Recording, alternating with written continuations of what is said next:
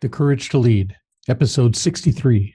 You're listening to the IB4E Coaching Podcast.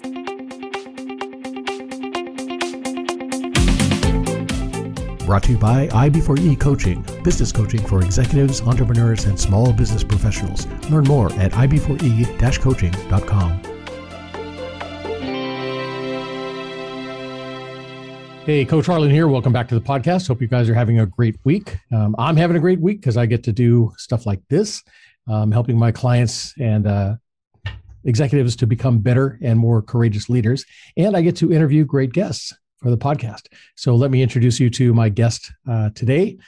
Please welcome Tom Kereszti.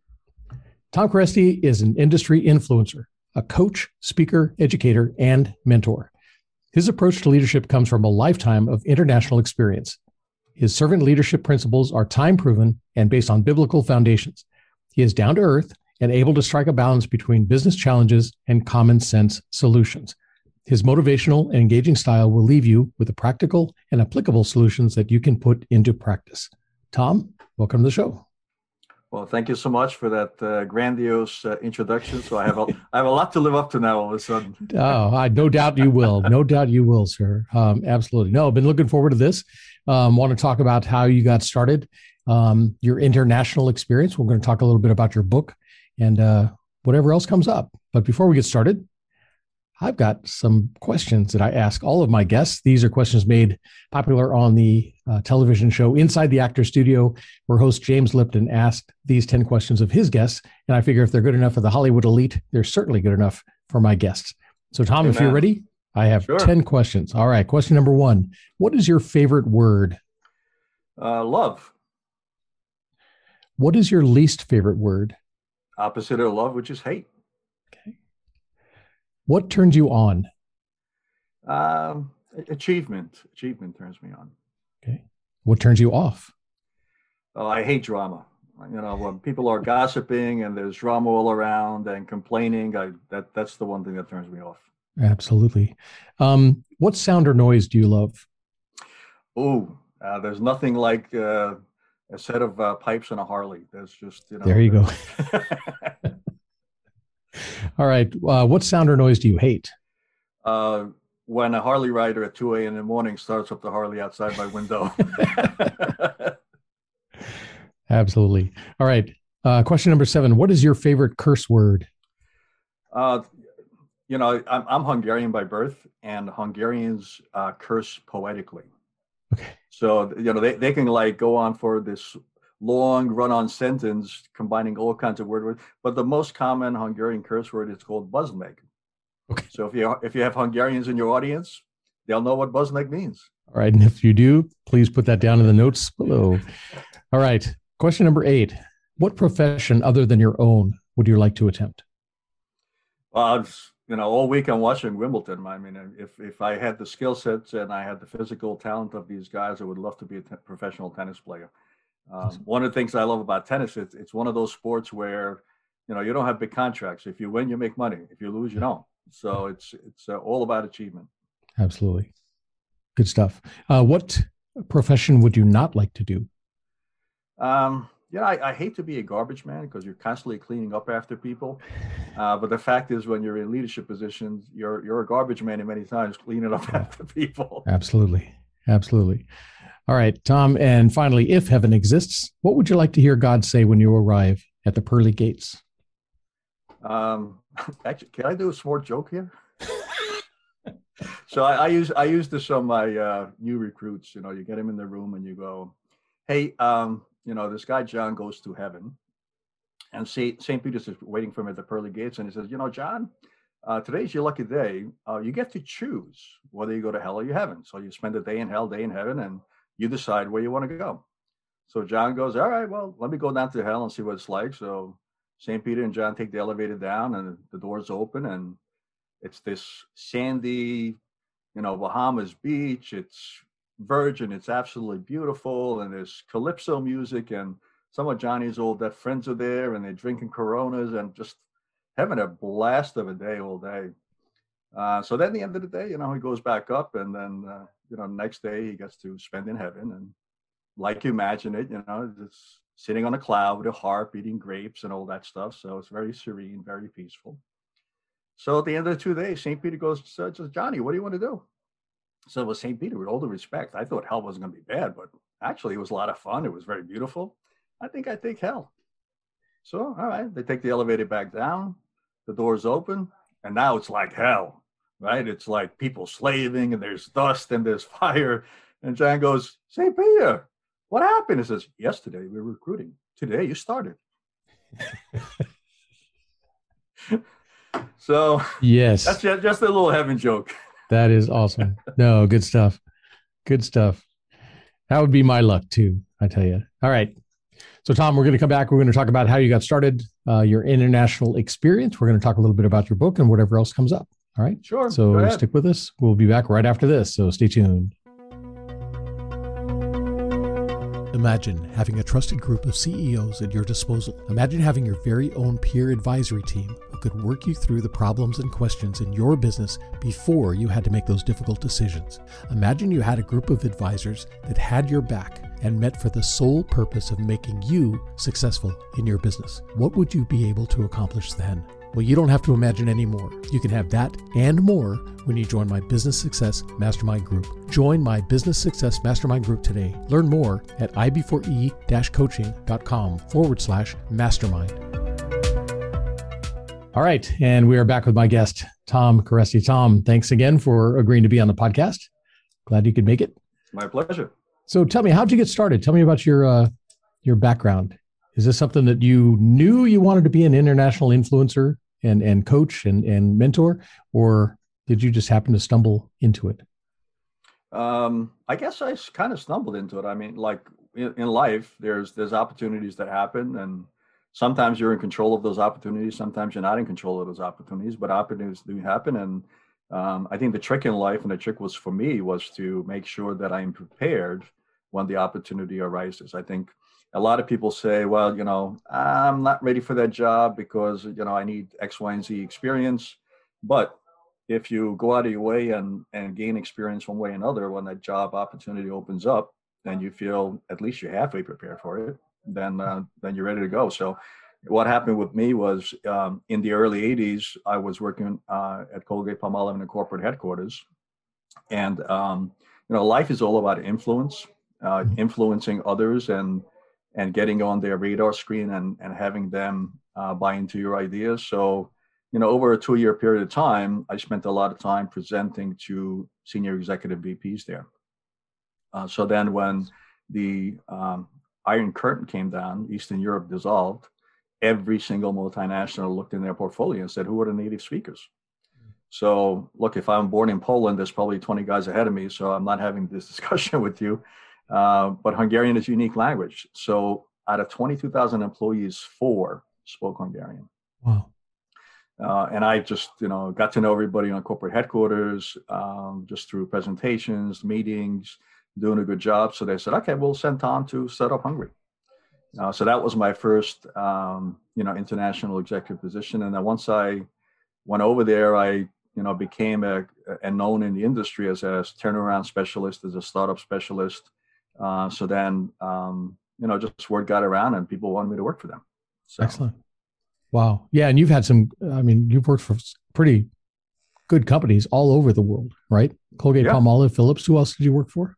Benckiser and then Reckitt Benckiser. Maybe you haven't heard of the company Reckitt Benckiser, but I'm sure you heard of Lysol, Woolite, Finish. I mean, these are all, it's the number 1 cleaning products company in the world. And then the Strauss Group is based out of Tel Aviv, and a lot of people don't know Strauss Group, but I'm sure you heard of Sabra, dips in the U.S. That's one of their products, and they're dominant in Israel. I mean, they're just one of the largest companies in Israel. And I ran their international division outside of Israel. So Excellent. that was a fun ride. Yeah, that is awesome. And you're also affiliated with the John Maxwell Group. When did that happen? When did you get with John Maxwell? So I met John in, it was about 2001. We had a house in Palm Beach Gardens. And then at that time, John was just like a guest speaker at Christ Fellowship, which is one of the larger congregations in the Palm Beach area or in Southern Florida. And John had just launched his book, Today Matters. Okay. So he was just speaking about that. So that's why I met John in 2001. And then, I met John on multiple occasions because I'm part of the John Maxwell company.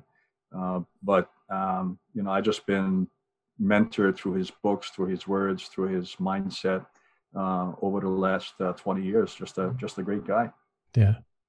And so you do coaching through them and speaking, right? Keynote speaking around the country.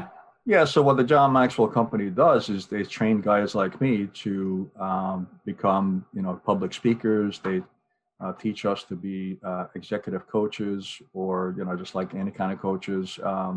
Have us do workshops, stuff like that. So they train you all this stuff. They give you some tools. So in the beginning, I was using John's tools, and then one of the exercises that they ask you to do when you become a public speaker, and it makes all the sense, is build a database of your personal stories. Because when you're up on stage, if you're trying to rehearse stuff, it's easy to forget.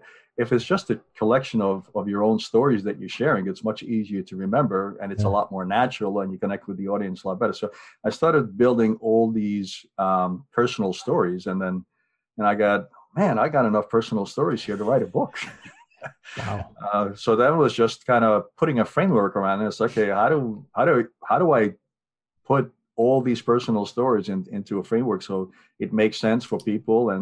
And then what I did was kind of reflect on my life over the last 20, 30 years. And I've had a lot of failures and I had a lot of successes. So I said, okay, well, when those times that I failed, what was missing? And when those times I succeeded, what was working? Nice. So I boiled these down to these 4 keys.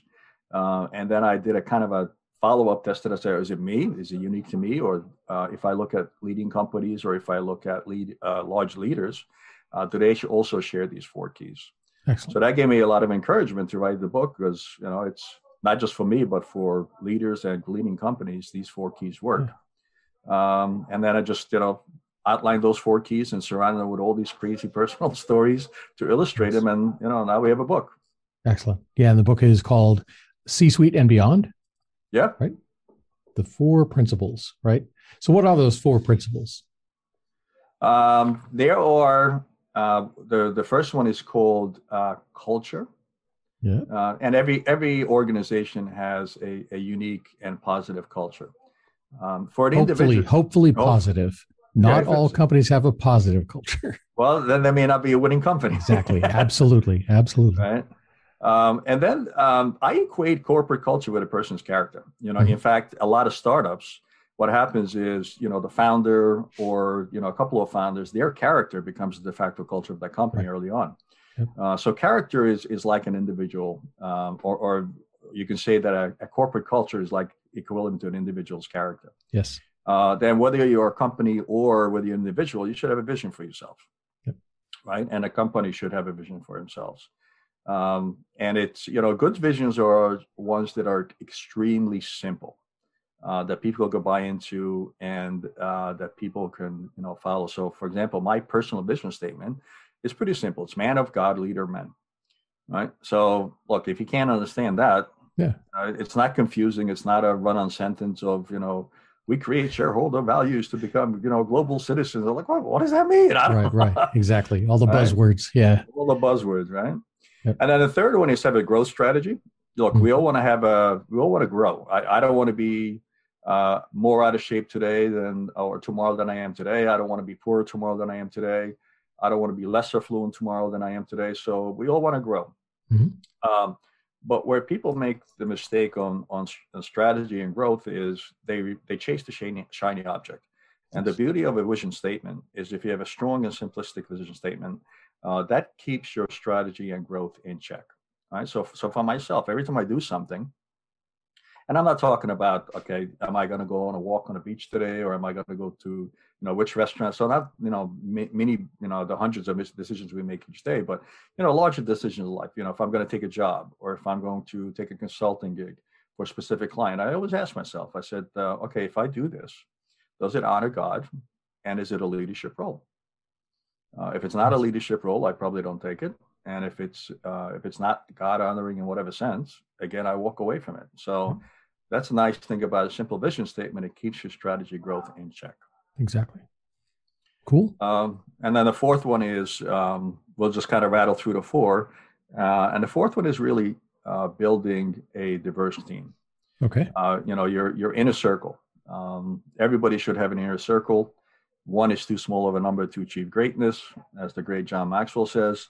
And the fact is, every time I was successful, I always surrounded myself with people that I trusted, people that believed in me, people that supported me, people that helped me achieve my dream. And they, came along and they also were part of that dream. So having an inner circle is extremely important. Having people believe in you, supporting you is extremely important. And you'd be surprised how many people, kind of surround themselves with toxic people, because of, relationships. And those people are not really there to help them achieve their dream. They're there almost like a roadblock.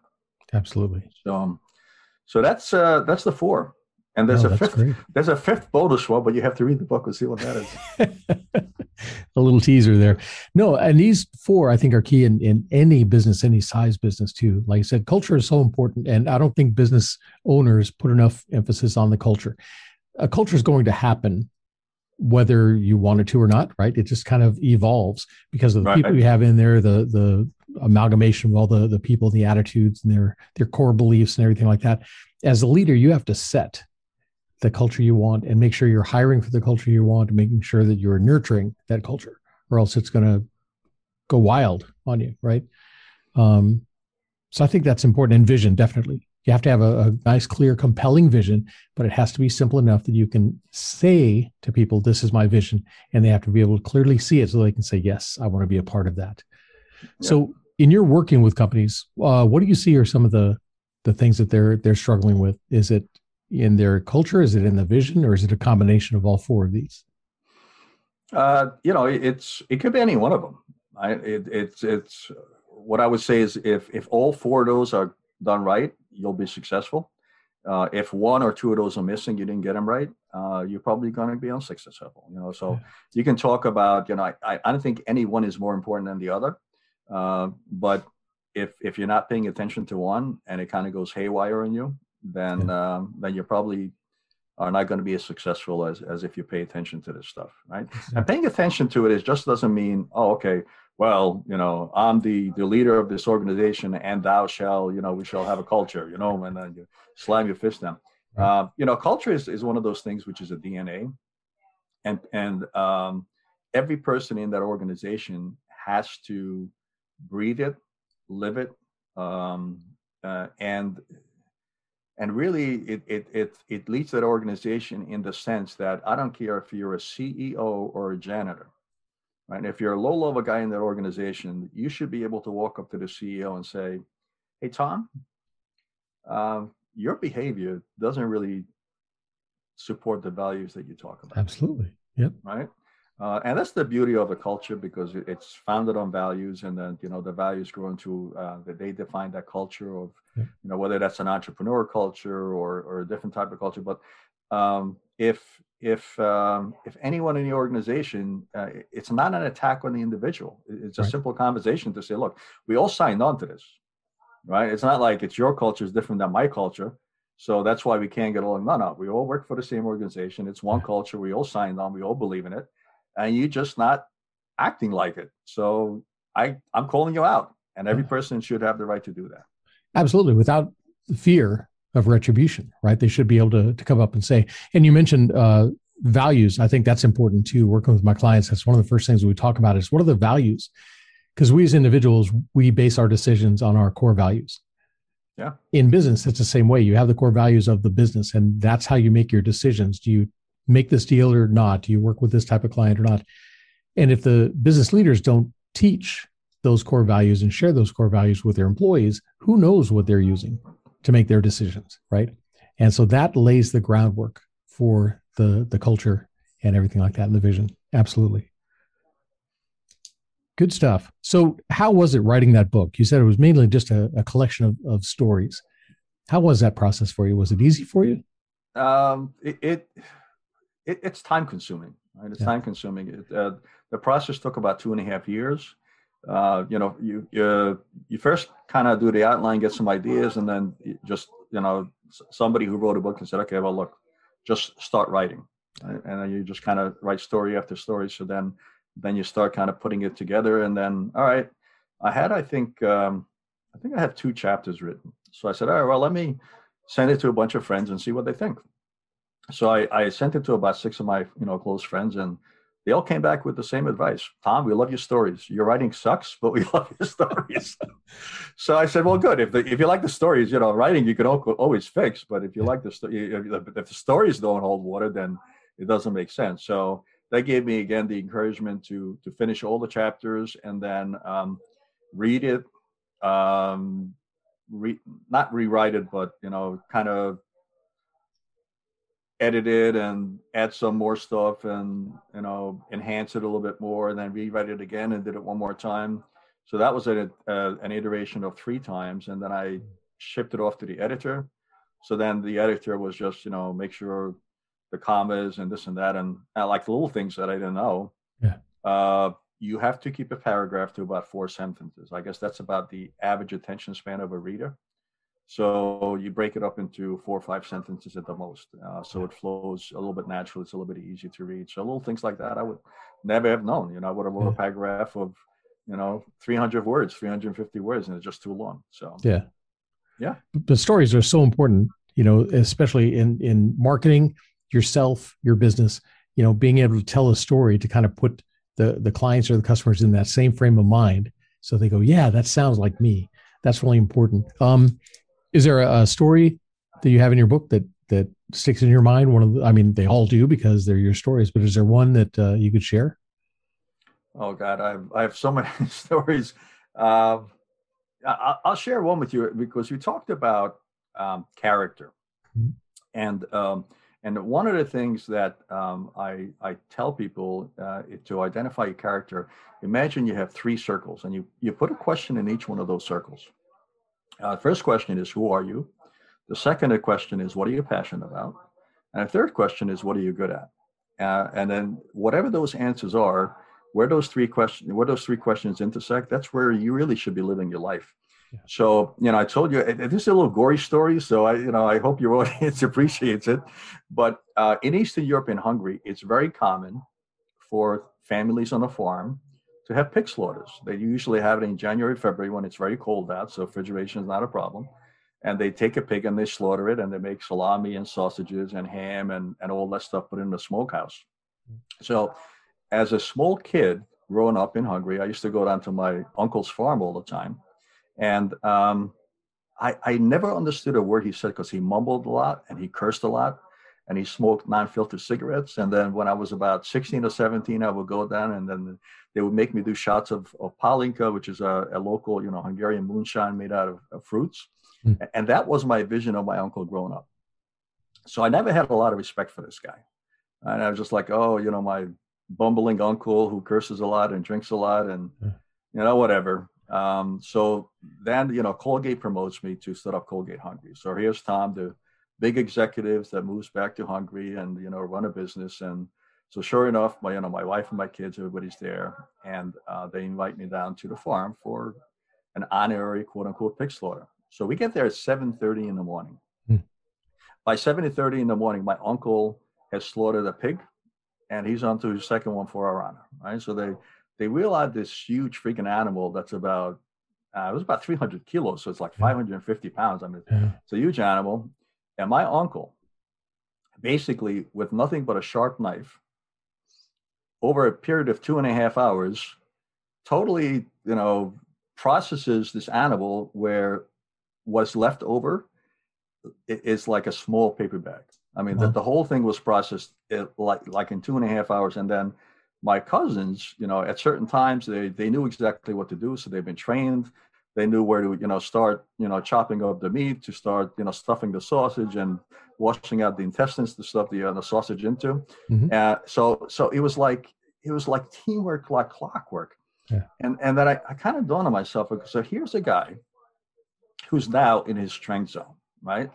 My uncle went from, low level to, up here in my eyes in respect in a matter of 2.5 hours, simply because he was in strength zone.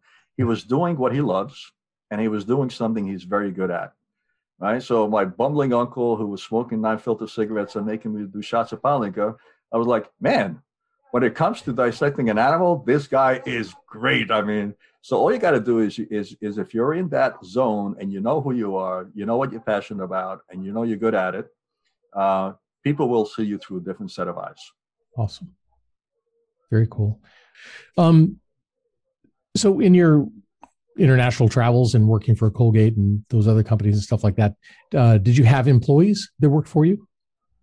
Yeah, my biggest gig was when I worked for the Strauss family out of Tel Aviv. I ran their international division, which was a coffee company and chocolates as well. And I had 2,000 employees across 11 different countries. Wow. That's quite an achievement in itself. That's great. If I was to bump into any one of those employees and ask them what type of leader you were, what would they say? What type of leader do you think you are? A leader who listened to them, who supported them, and a leader who made their organization successful. Awesome. Right. One of the things, like I said, all these collection of stories. So my first job when I graduated from college was at Colgate-Palmolive, and I was an engineer. So they put us into my first job. They called me a shift supervisor. Right, I was the supervisor of a production facility. Right, at that time it was the oral care, so it was a toothpaste facility in Jersey City, New Jersey, and so I ran that production facility. And it was shifts, so you had 3 shifts a day. So sometimes you have the morning shift, sometimes the midday shift, and sometimes the midnight shift. So I remember this one time, word came that Ruben Mark, who's the CEO, is coming to visit the factory tomorrow. So we did not produce a thing on the midnight shift. On the entire midnight shift, I had everybody scrambling around, cleaning the place, adjusting the machines. So the moment that Ruben Mark comes walking to the factory, everything is spotless clean, and the machines don't break down because we PM'd them the night before. So I stuck around because my shift was over at 8 a.m., but I stuck around till about I think they came through about 9:30, and it reminded me when kids play soccer, it's like a little hive. Like nobody goes to the open spot. Wherever the ball is, you have like 20 kids around them, and they're running around. So here's Ruben Mark and 15 cronies around him, like circling like little kids around around the soccer ball. They walk like, I think they stopped by one machine. They didn't talk to anybody. Then they for like 30 seconds, and they went on to somewhere else. And I was like, what a waste of time and effort. I mean, we spent 8 hours from midnight to 8 a.m. cleaning the place up. And clearly the guy doesn't give a crap about, anybody there. So, and all these cronies are just like, sucking up to him. So I was like, man, what a waste. So when I became CEO and I had production facilities in 12 different countries, I did it very differently. When I went to Brazil, I would go down. I mean, Brazil, halfway across the world, people on the production floor knew me. I would go down, I would talk to them, obviously through an interpreter. And one of the things I'd always ask them is, how can we make your life better? How can we make your life easier? What can we do to be more effective? Whether it was different machinery, whether it was investments, whether it was whatever it was. And then what we did was we made a note, and then during the business review, because that was the reason I went to those countries, during the business review, I made sure that came up for discussion. And then we kind of spent maybe a half hour, 15 minutes discussing the ideas that we heard from the people. And then it was the local management's responsibility to get back to whoever made the suggestion to say, hey, love the suggestion, thank you, and we're going to follow up on it. Or, well, it was a great suggestion, but I don't think it fits our, whatever. But either way, the guy on the floor heard back, right? We listened to him. He heard back. We made him feel like a human being, like a valued employee, that his ideas were listened to. And sometimes they had some great ideas. We're like, well, sure. Why wouldn't we do that? That's a fantastic idea. And to me, that was such a different contrast than what I experienced as a young executive, where, nobody cared about anybody's opinion or everybody as a human being. Yeah. Right. So I always went out of my way to make sure that no matter where you're in the organization, I stop by, I shake your hand. Just, maybe it was just small talk, but, I But that's looked at the efforts. important. Yeah, Yeah. yeah, yeah. Very cool. Yeah. That takes us into the courage, the intellectual courage, being able to set aside the knowledge you have and be open for somebody else to come up and say, hey, I have an idea, and not feel threatened. If you're the executive and somebody, like you said, one of the frontline workers says, hey, I have an idea how we can improve things, why not listen to them? They're down there doing it day to day. They probably know some things they can do differently or do better. So being open to listen to their ideas is Absolutely. important. Where did you find your courage to go out on your own after working for these great companies and all these different positions and stuff? Where did you get the courage to say, I'm ready to do this on my own? Well, there was a combination of two things. One was I have three daughters. And at that time, one daughter was already going to university in Florida. My second daughter was just about to go to university in New York. So I would have two kids in the U.S. and we're still living overseas. So we said, look, let's try to get back. And we're at that time about, almost 25 years overseas and international assignments. So we said, all right, let's try to get back to our roots.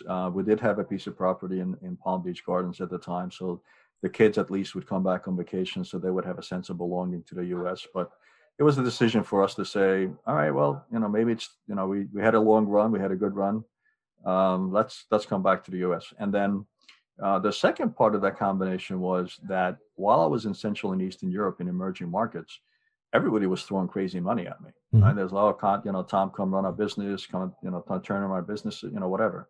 But when you get back to the U.S., the opportunities were just not there for my skill set, right? Because I didn't have the contacts that I had, built up in Central and Eastern Europe.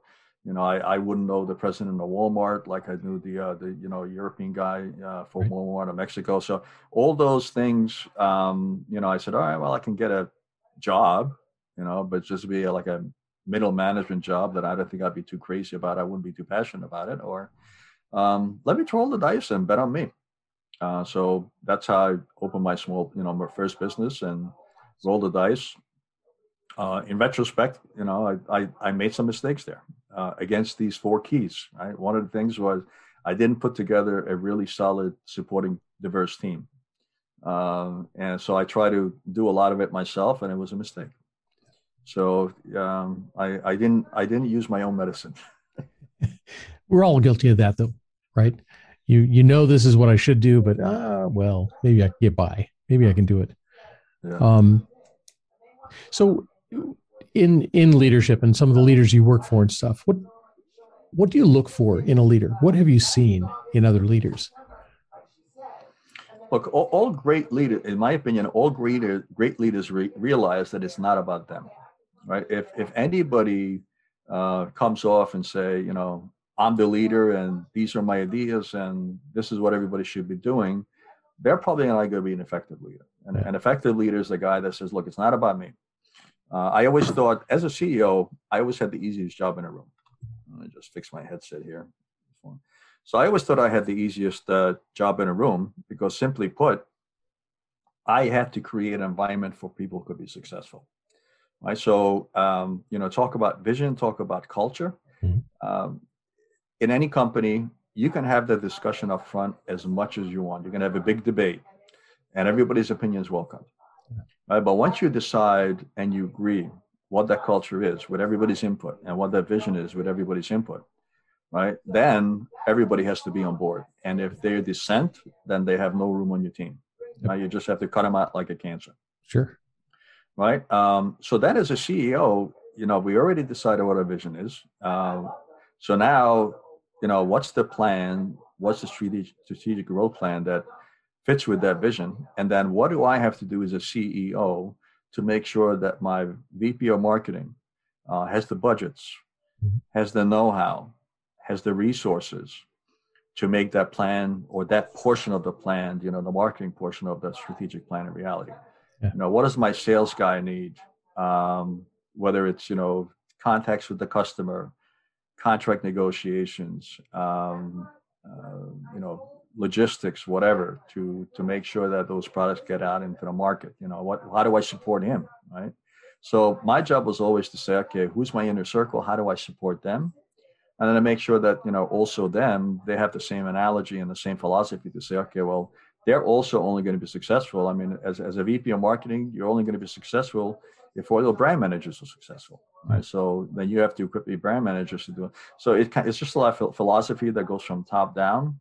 I prescribe to what is called servant leadership. Mm-hmm. And that to me is what servant leadership is about. It's not about me.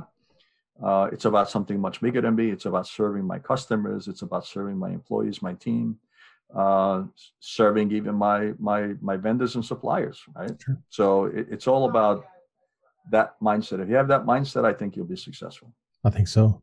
Yeah, if you are doing what leaders should do, you've surrounded yourself with good people, right? Good skills, good knowledge, good abilities. You want to let them do their thing. You don't want to micromanage them, look over their shoulder all the time, because it belittles them. It takes away from their success. But you want to be able to, like I said, set that vision. Here's what we need to accomplish. Let them go and accomplish it. And then as the leader, remove any barriers, anything that's keeping them from being successful. I think that's what's most important. Of the people that you work for, was there a leader that really sticks out to you that did it right? Somebody that you would say, I try to emulate this person? Yeah, in the book, I talk about 3 different peoples who were my bosses that I looked up to. I think they were brilliant. The first guy that I worked for very early on, his name was Dr. Frank Morelli. Okay. He was very supportive. He was a guy that believed in me where I didn't believe in myself. He thought I was capable of things that I never thought I would be. And he worked together with me on putting a plan together for my success. I'll forget early, I'll never forget early on my career. We had a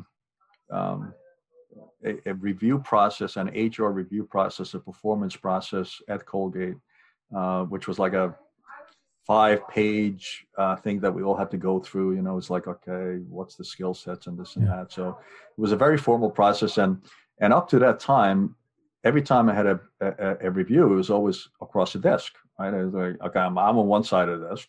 The boss is on the other side of the desk.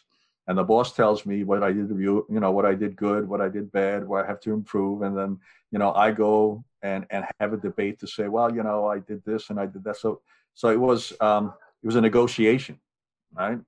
Where, I'm trying to stick up for myself and my boss is trying to me what I'm doing bad and what I'm doing good. And that's what I was accustomed to. So then I worked for Frank, and we're going out to a conference in Chicago. So Frank says, look, when we're out in Chicago, we'll take a few minutes and we'll do your review. So, all right. So I've got all my notes ready so I can defend myself and, all these great things that I've done. So Frank said, all right, well, before dinner, we'll go down to the cocktail lounge and we'll do your review down there. So we're like, all right, so we're sitting on the couch, having cocktails, doing my review. It's not across the desk. I mean, we're sitting next to each other, so it's very informal. And Frank turns to me and his first question is, so Tom, how do you think you did? Right. So now all of a sudden the tables are turned on me, right? Because now I'm not defending myself, right? I have the freedom to structure that discussion whatever way I want, right? Yeah. And Frank already knows this because, there's an old saying, never ask a question unless you already know the answer. Unless you know the answer. Yep. So Frank already knows that I'm very, I guess maybe a way to say this, I'm hard on myself, right? I push myself to make sure that I achieve things. So Frank knows this. And so I go into my personal view and say, well, I did this, but I could have done this better. And I did this. And then Frank is, Tom, don't be so hard on yourself. So total role reversal, right? Frank is the guy that's defending me and I'm the guy that's tearing myself down. Wow. So he taught me a lot, right? He was just a guy that, like I mentioned, he was a servant leader before that was even a buzzword in the 80s, right?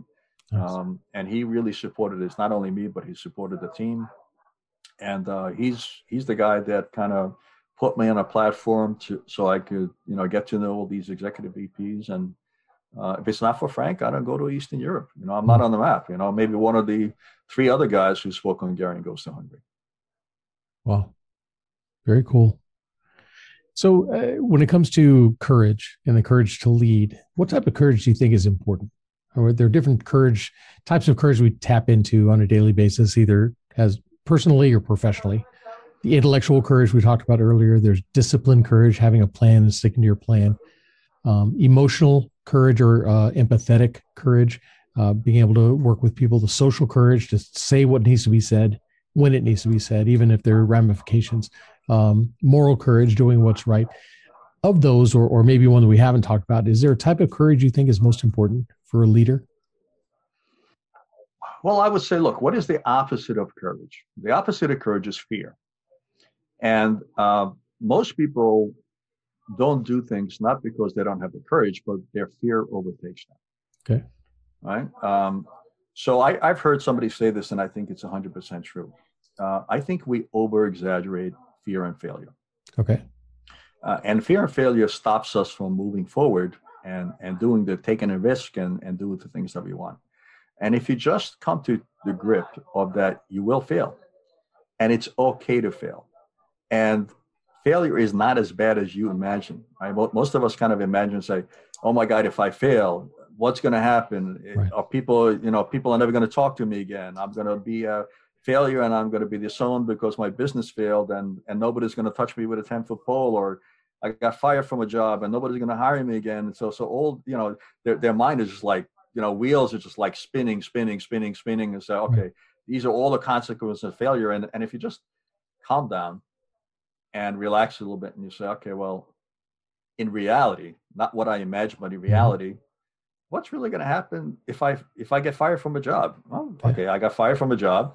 By the way, nobody gets fired from the job anymore. It's, Tom went on to more and bigger, better opportunities. Exactly. They don't name what those opportunities are. So, that's how if Tom's going on to Amazon, then, he's got a job in Amazon. If Tom's going on to bigger, better opportunities, then he probably got fired. Right? Yeah. Right. But it's okay. So he got fired. A lot of people get fired. Sure. It's failure. Right. But it's not the end of the world. You're still the same person.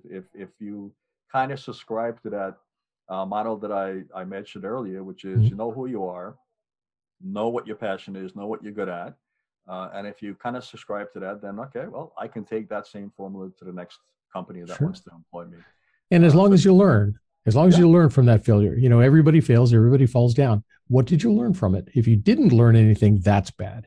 But if you say, I realized what I did wrong, then you're in a better position next time, so yeah, we do learn more from our failures than we do from our successes. Definitely.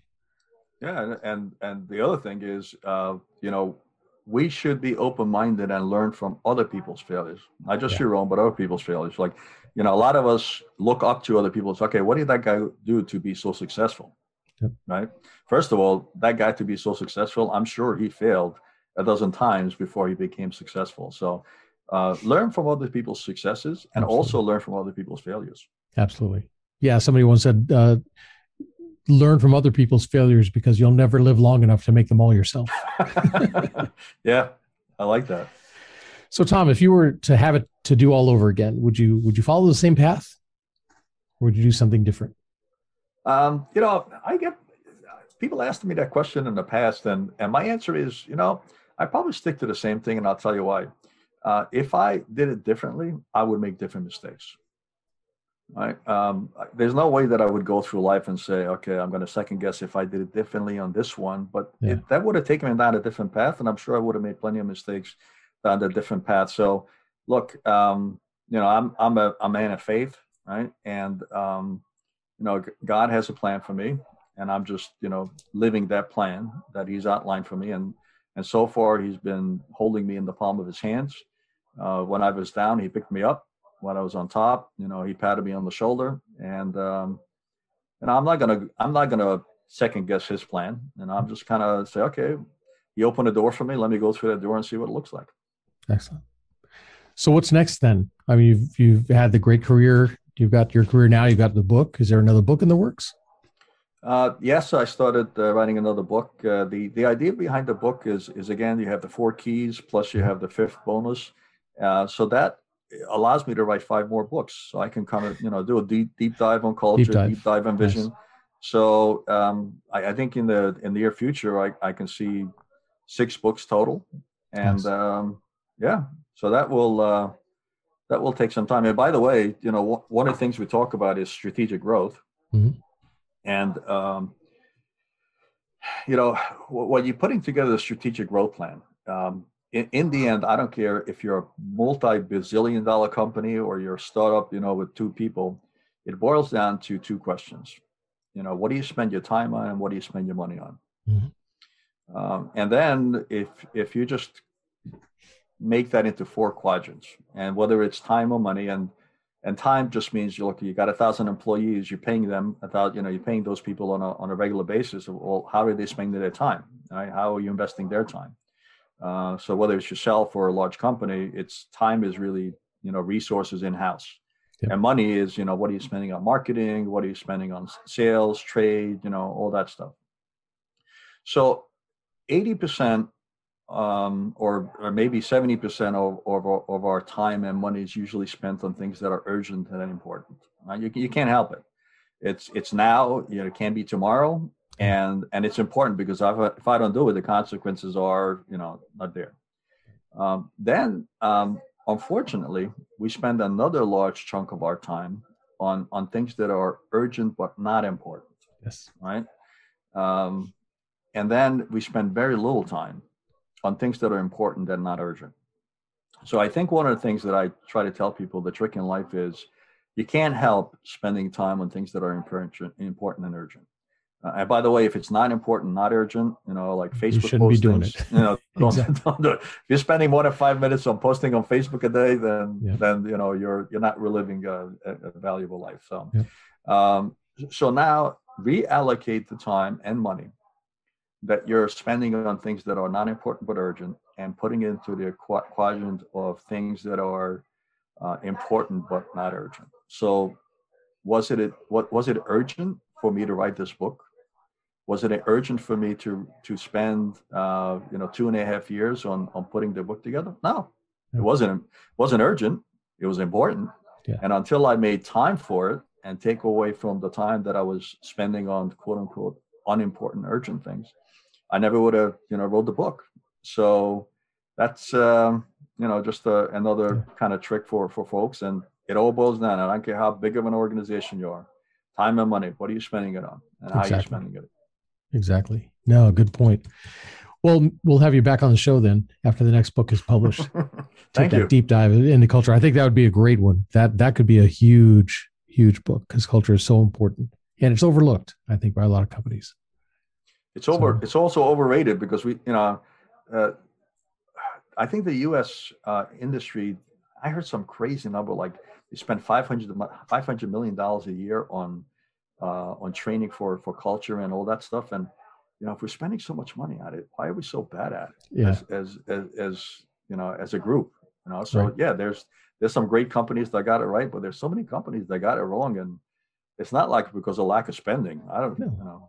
No, and the ones that got it right, it's because they have that foundation of the core values and the vision and the mission purpose, right? Those are foundational elements, and they hire around that. They retain people around that. They get people engaged. I think the ones that are spending that kind of money to build their culture are whitewashing. They're painting, putting band-aids on to try to cover for it. They're having team building exercises come in without actually looking at the core principles of the business. I think that's where it falls down. Yeah. So very cool. Well, Tom, if people want to get in touch with you, how can they find you? Do you have a website they can go out to? So the good news is my last name, Kereszti, is very unique. There's not a whole lot of Kerestis in the world. Kereszti. So you can find me on LinkedIn. You can find me on Facebook. I have my own website, which is kereszti.com. You could just go to Amazon or Barnes & Noble, any online retail, look for C-Suite and Beyond. You can find me that way. So yeah, it's a difficult name to pronounce, but But the good news is, when you look for it, it's either me or my sister, and she's There an you MD. She's an MD, so you can't confuse us. Perfect. Well, I will make sure all that information, all those links are in the show notes. So the book is available on Amazon and Barnes & Noble, all the retailers. Yeah, there's a whole bunch of like if you're in Europe, there's 2 retailers in the UK that carry it. There's one in Australia that carries it. So you can pretty much pick it up anywhere. And is there a link directly off your website to the book? Yeah. Okay. You can also buy it on my website if you want. So. Perfect. Excellent. All right, Tom, I will have all that information in the show notes. Thank you again for being on the show. Really appreciated talking to you and stuff. And I hope it was as good for you as it was for me and my listeners. Definitely some good information here. So folks, that's the most important thing. If your listeners just got one nugget, absolutely, just one nugget, then it was really worth my time and my investment. And I hope I added value to you. You did. There. Absolutely did. Yeah. And I hope everybody taking notes on this, because there are a lot of good takeaways. If not, shame on you. Listen to the podcast a second time, and this time take notes, be prepared. And if you enjoyed the episode, make sure you share it with your family, friends, and colleagues, and stick around because there's always more coming. And that's it for me, Coach Harlan, saying so long for now.